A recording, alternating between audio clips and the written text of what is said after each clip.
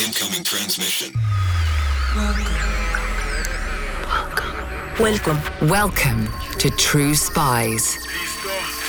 Week by week, mission by mission, you'll hear the true stories behind the world's greatest espionage operations. You'll meet the people who navigate this secret world. What do they know? What are their skills? And what would you do in their position?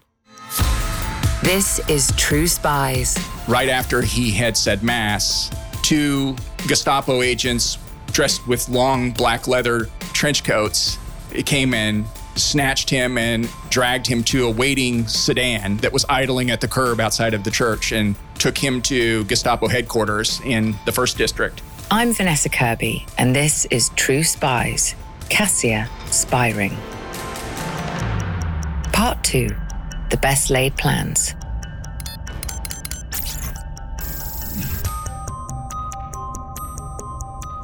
CASSIA was a civilian spy ring founded by a priest, Heinrich Meyer, and the CEO of a multinational rubber company, Franz Josef Messner.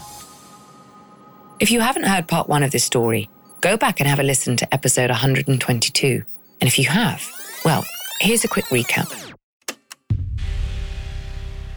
Beginning in 1942, the CASSIA spy ring sourced intelligence about the goings-on of the Nazis in Austria, which had been annexed by the German Reich. One of the group's greatest strengths was its diversity. Group members drew upon their contacts across Austrian society to source information and resist the dangerous machinations of the fascist regime. In particular, the CASSIA spies were well connected in the industrial realm, thanks in large part to Franz Messner's position at the head of the rubber company Semperit. No one in the group had any experience with espionage. They were all simply trying to help defeat the Nazis, however best they could. Yet the information they unearthed was of extraordinary consequence to their country and to the millions of people being persecuted by the Reich. In this episode, the story of how the ragtag group of CASSIA spies found themselves part of a bigger effort and found themselves jeopardized by German moles.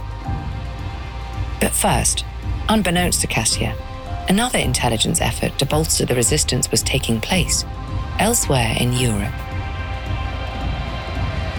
The British had a plan already in 1943 to say and to act differently towards Austria than towards Germany.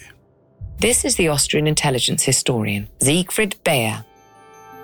Why? Because Austria obviously was insignificant compared to Germany on the one hand. On the other hand, the Austrians had failed between the wars to establish a state, a viable state, because the majority of Austrians wanted to be Germans. They wanted to join Germany, the German Reich, even before Hitler.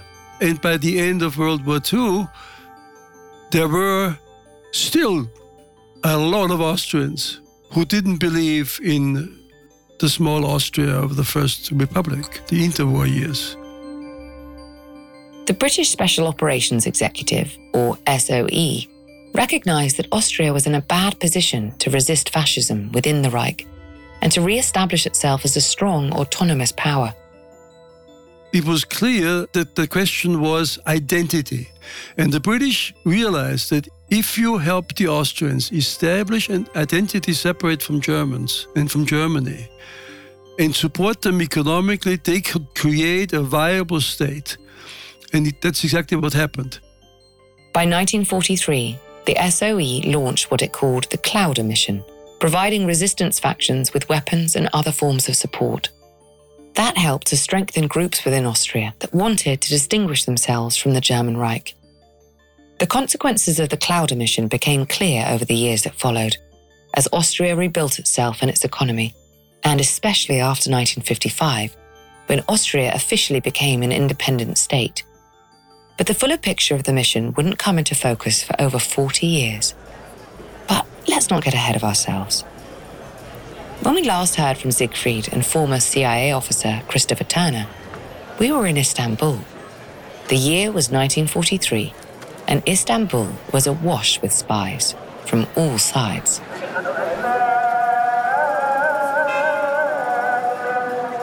When you think of Istanbul, you have to think of sort of the movie Casablanca. A lot of moving parts, a lot of people skulking around in shadows, a lot of people trying to make deals, and some people were trying to make legitimate deals, and other people were trying to do espionage, and other people were just opportunists and thieves and everything else, just trying to pick up on the crumbs of all these other activities.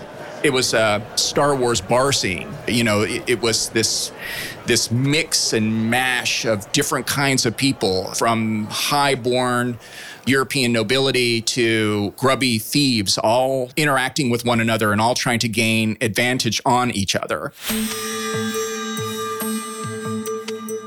Gustav Rödiger, a close friend of Messner's and an employee of Semperit, was looking to forge an alliance between the CASSIA spy ring and the Allied powers.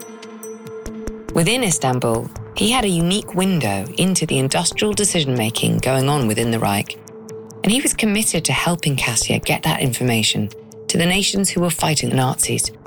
Gustav Rödiger worked in this environment very effectively. He had very, very high priority directives from the Third Reich to maintain the pace of operations at Semperit, and so he was a key to that.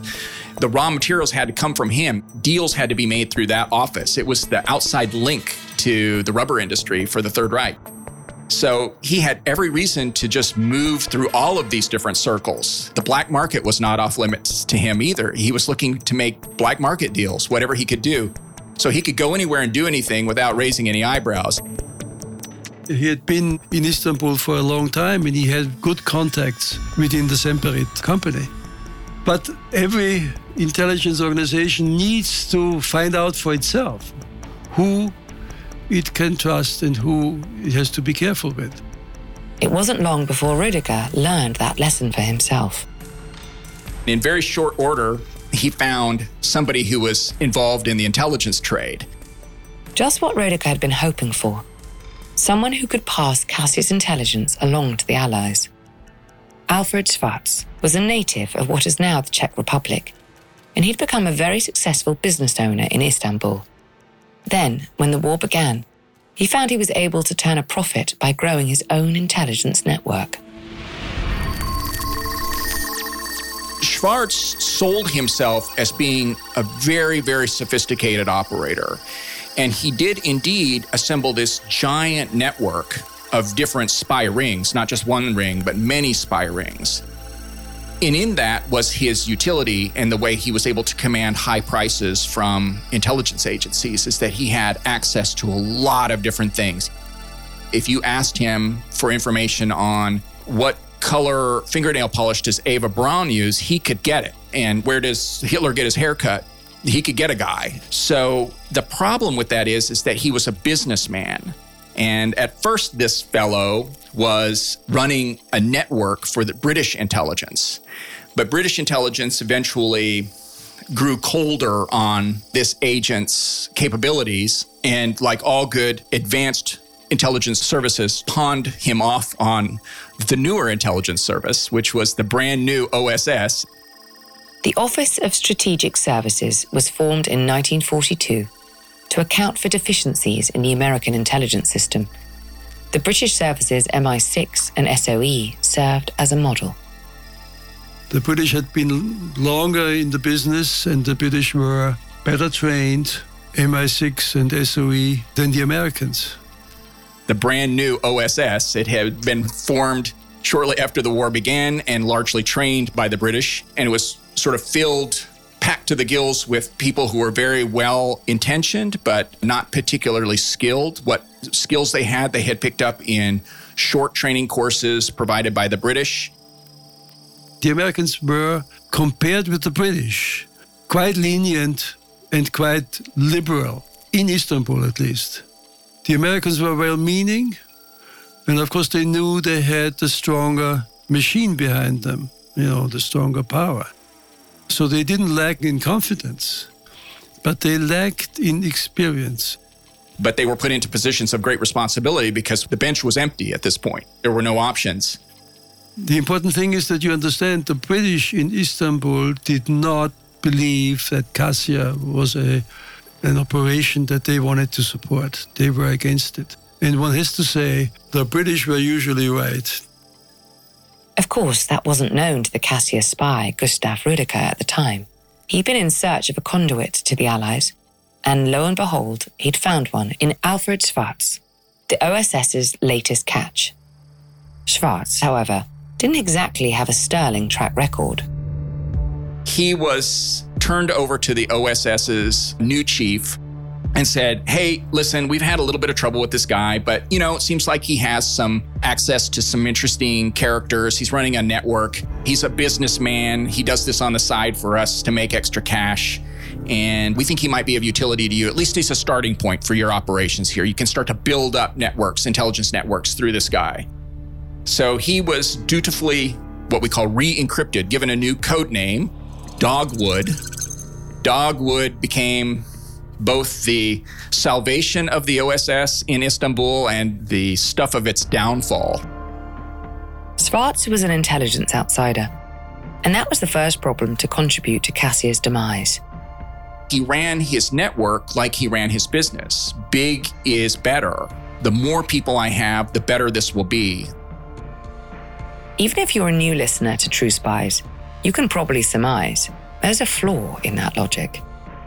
In intelligence operations, big is bad, big is not good. And the value of intelligence is in its secrecy, in its clandestinity. And that point was understood by him, but deprioritized by him over growth. Profit and growth were seen as things that he wanted to pursue. Schwarz met Messner's friend Rüdiger, and CASSIA was folded into the Dogwood network. Rüdiger would become Schwarz's most prolific agent, a great get for the businessman's spy master. For his part, Rüdiger didn't know what sort of relationship he was walking into. He didn't know about Dogwood's shortcomings, of which there were many, or the fact that the group had become so large that it was now unwieldy. And anyway, it wasn't as if Rüdiger had a myriad of attractive options to choose from for his clandestine resistance organization. It's a dog-eat-dog world in Istanbul, and trying to find someone who had legitimate context to Western intelligence was probably very, very difficult. And in that, he found Schwarz, and Schwarz did have legitimate access to Western intelligence. Just that he wasn't, again, in modern vernacular, he wasn't really suitable for the job of what we call a principal agent. Somebody who is recruited as an agent who has access to many subsources. So Rüdiger and his group were folded into the Dogwood network, hence the botanical name CASSIA. It joined other rings with code names like Juniper and Redbird. Make no mistake, it was still a rather ragtag group, but now their analysis would be received by a major Allied power. That's a pretty big boon for a group of civilian spies. You might think the acquisition would improve the work CASSIA was able to do, but the spies received no additional training from the OSS, and even though their analysis was now reaching the Allies as they'd hoped, it wasn't having the impact they wanted. In part because even though they were reporting to the OSS, the United States Air Force was suspicious of the intelligence they were providing. They provided information that the Americans didn't get otherwise. And that, of course, means that they also therefore couldn't corroborate it. And so I think that was one of the motives why they were so critical of some of the information that they got from the CASSIA group. So it's going through all of these different levels, right? It's going through the filter of Dogwood, Alfred Schwarz. It's going through him. And by the time it gets to the Air Force analyst, we're not even sure from a quality control perspective if it's really very similar to what was originally passed by Messner's group.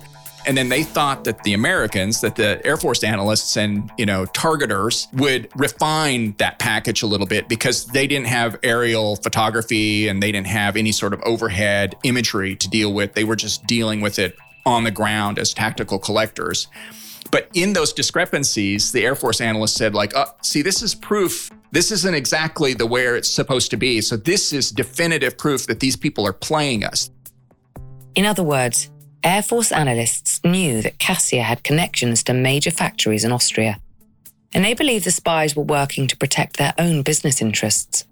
Both Messner and Rüdiger tried to avoid the bombing of the Semperit works and all the companies that were connected to the rubber production, which I think is understandable. Excuse me, if you work for a company, then obviously you want to avoid that if you can.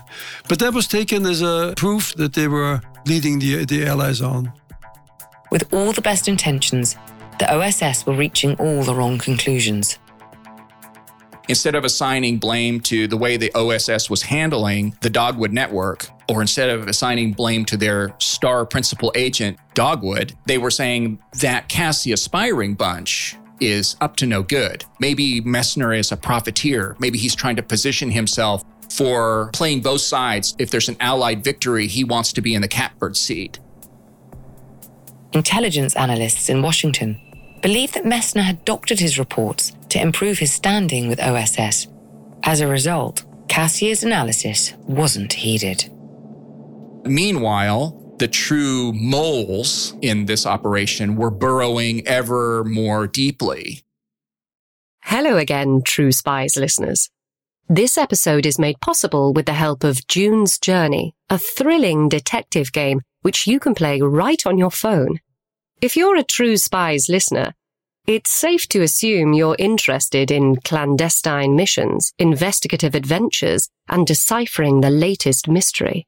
You can find all of this in abundance and more in June's Journey. In the game, you'll play as the plucky June Parker, an amateur detective in the roaring 1920s. Poor June is set to investigating in order to find the truth of her sister's untimely murder. I don't want to give too much away, because the fun of June's Journey is seeing where this twisting story takes you. But I've just come to a grisly conclusion, thanks to working alongside other real players online as part of a detective club. Take heed, though. Not everyone wants to be June's friend. Discover your inner detective when you download June's Journey for free today on iOS or Android. Every day in America, 60 million packages are delivered, but we don't always know what's inside. He bent down to pick the package up. That's when the device detonated.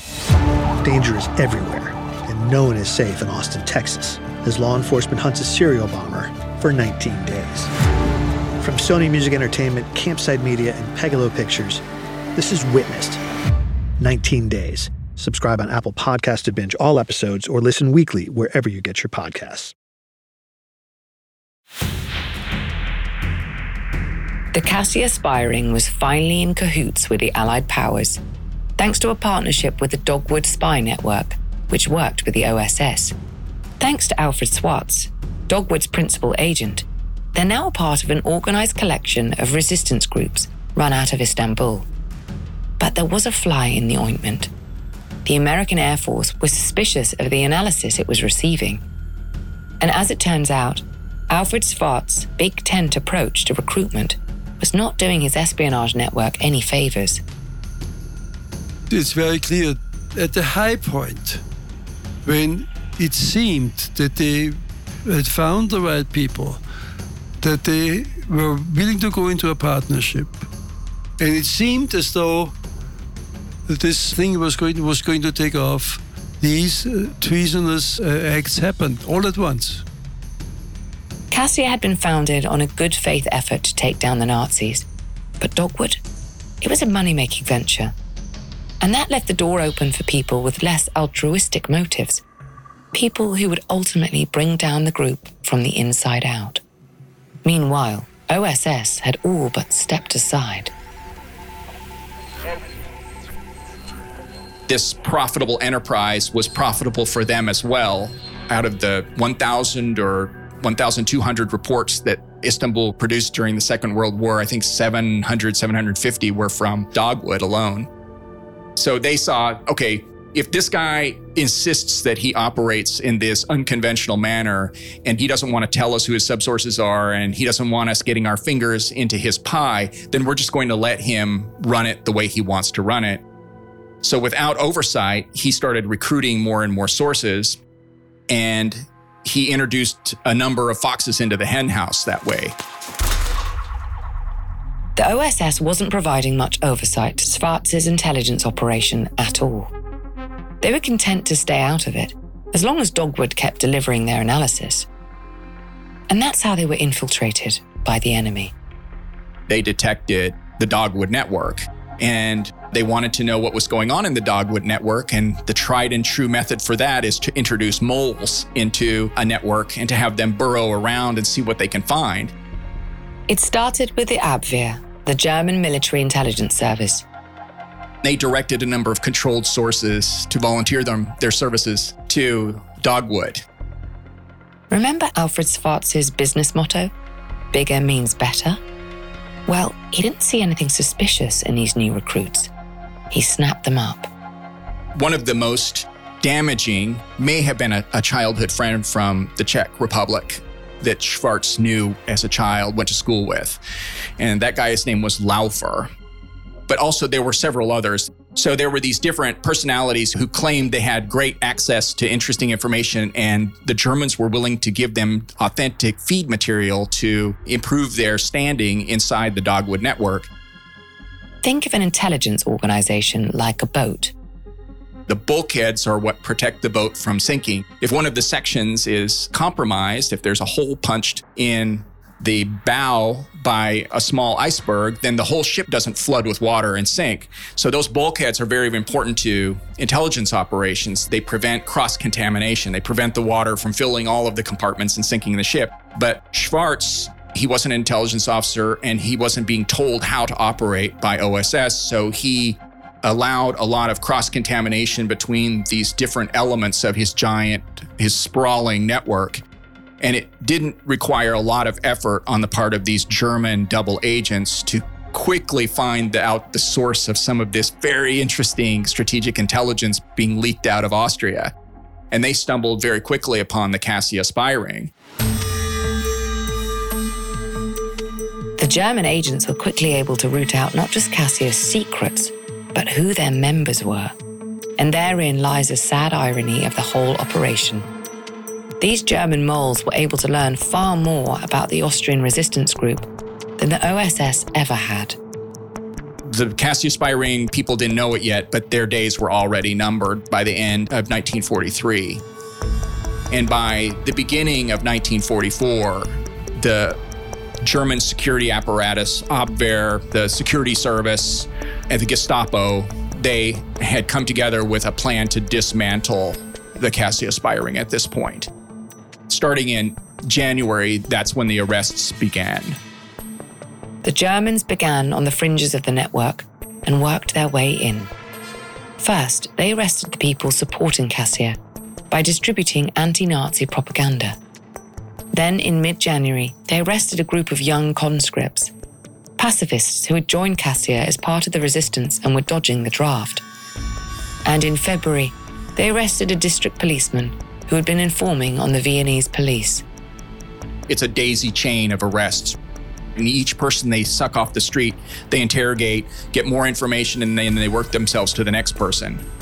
And because these people could not communicate within their own group, except by meeting, they didn't even find out about it. And so it ended all tragically. Throughout this time, the CASSIA spy ring continued to operate. And because it had become such an important resource for Dogwood, CASSIA received a great deal of support from Schwarz. Schwarz sent two of his most trusted sources to finance the group and supply them with a clandestine radio, not knowing that those sources were German agents. From within the group, those agents were able to gather enough information to ensure that the arrests continued on apace, slowly striking down increasingly powerful members of the spy ring, toppling them one by one from the outside in, until they reached the top of the organization. The Gersdorf Parish Church priest, Heinrich Meyer, and his friend, the industrialist Franz Josef Messner. It was at that point, March 1944, when that happened within just a couple of days.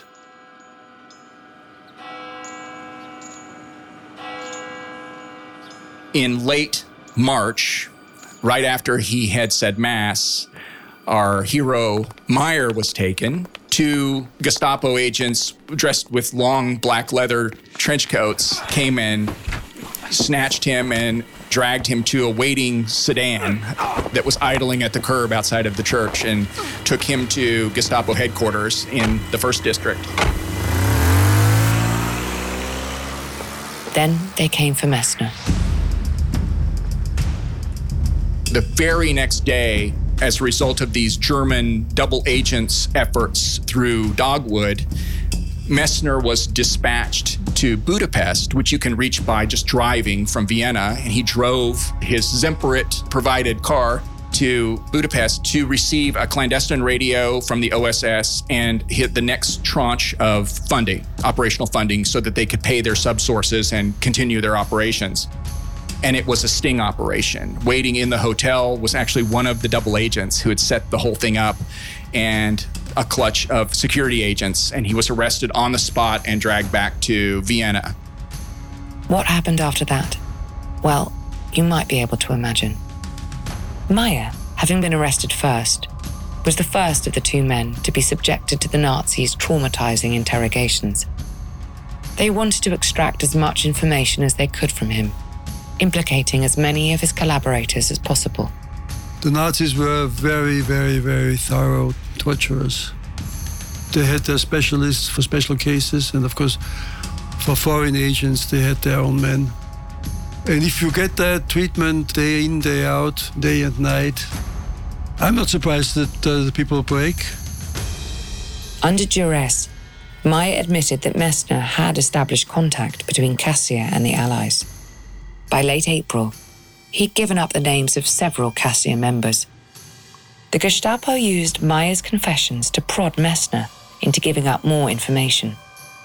But in time, both men realized that they had been pitted against one another and had become pawns in the Nazis' game. Meyer took back what he had said about Messner, and Messner refused to share what he knew. In October, the men were prosecuted in court, along with 8 other CASSIA members. Both Meyer and Messner were convicted of conspiracy to commit high treason, a crime punishable by death. A year after his arrest, Meyer was led to the guillotine. His final words were, "Long live Christ the King, long live Austria." All of the principal people in this story were either guillotined in Vienna, or in the case of poor Messner, he was shifted back and forth while they were deciding what to do with this scion of the Reich, this major industrialist. And eventually he was 10 or 12 days before the liberation of Mauthausen concentration camp in Austria. He was gassed and cremated. Nearly everyone involved in the spy ring executed. When the war was over, resistance efforts like those carried out by CASSIA were celebrated, but the plaudits quickly faded away. At that point, Austria wasn't ready to celebrate its heroes, or to even recognize them. When the war was over, the Austrians were confused, but they were again occupied. And these occupying powers stayed for 10 years.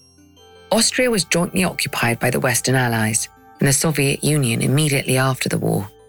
It wasn't until 1955 that Austria was declared an independent state. I've always argued that Austria needed to be liberated by other armies because the Austrians were not capable of liberating themselves. They were not capable of putting up enough resistance to make a major difference when it came to defeating Nazism. The Austrians became cozy, with the occupiers, and were not made responsible for their behavior. Meanwhile, Austrian identity remained a work in progress, and that prevented the country from reckoning with its complicity in what went on during the war.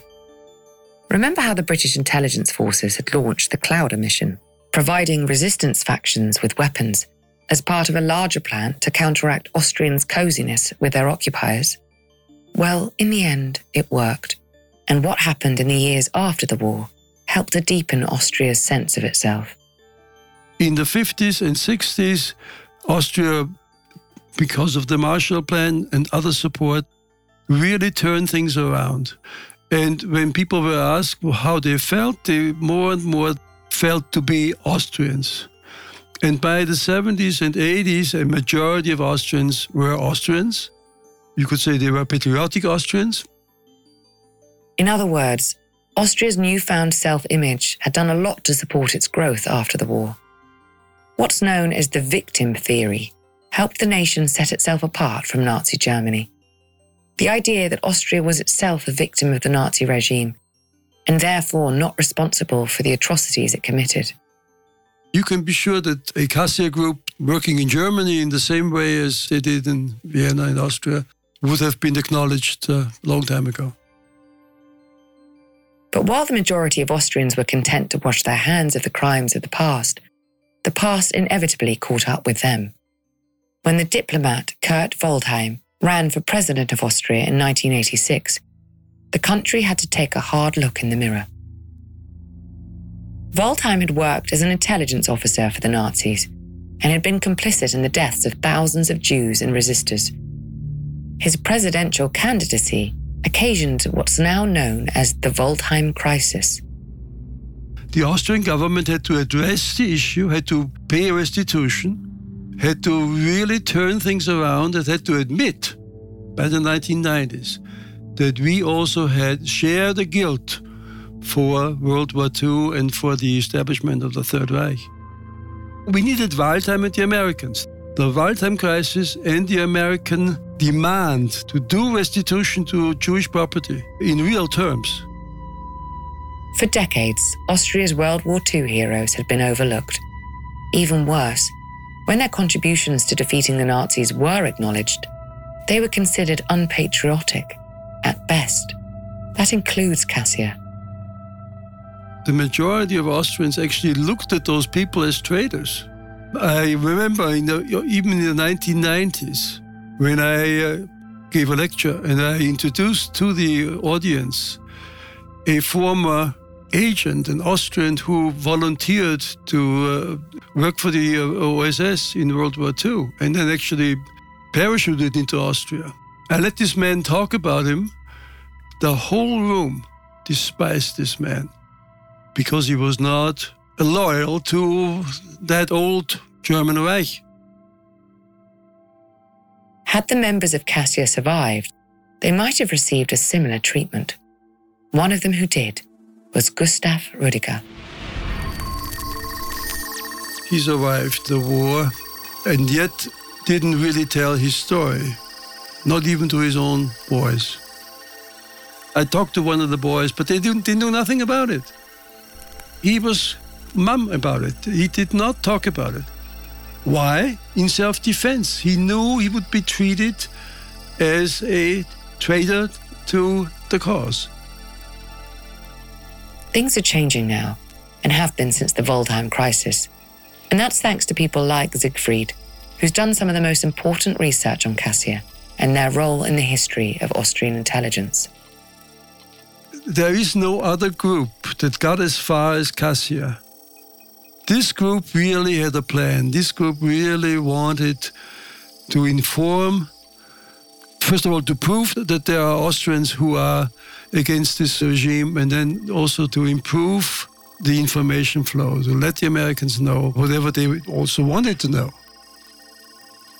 And Christopher's book, The CASSIA Spy Ring in World War II Austria, is introducing the group to an English-speaking audience, giving CASSIA its due 8 decades later.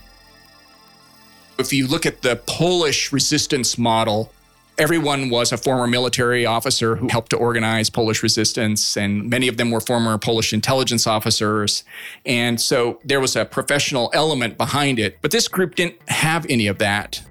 They were driven by a sense of right and wrong. They saw how society was sorting out.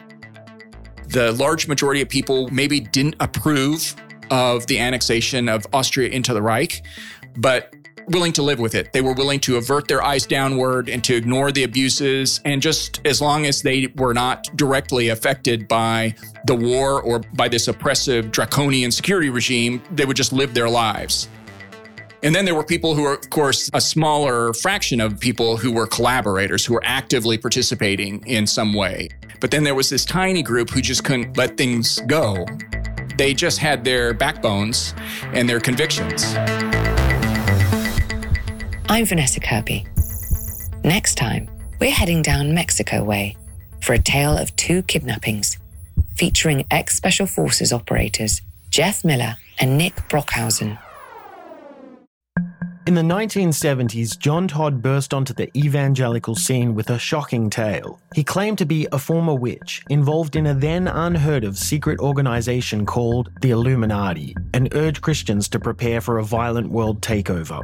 First of all, the number one weapon in everybody's home should be a 12-gauge pump shotgun. Hear the amazing story of one of the originators of the modern-day conspiracy theory. From Magnificent Noise and Sony Music Entertainment, this is Cover Up, the Conspiracy Tapes.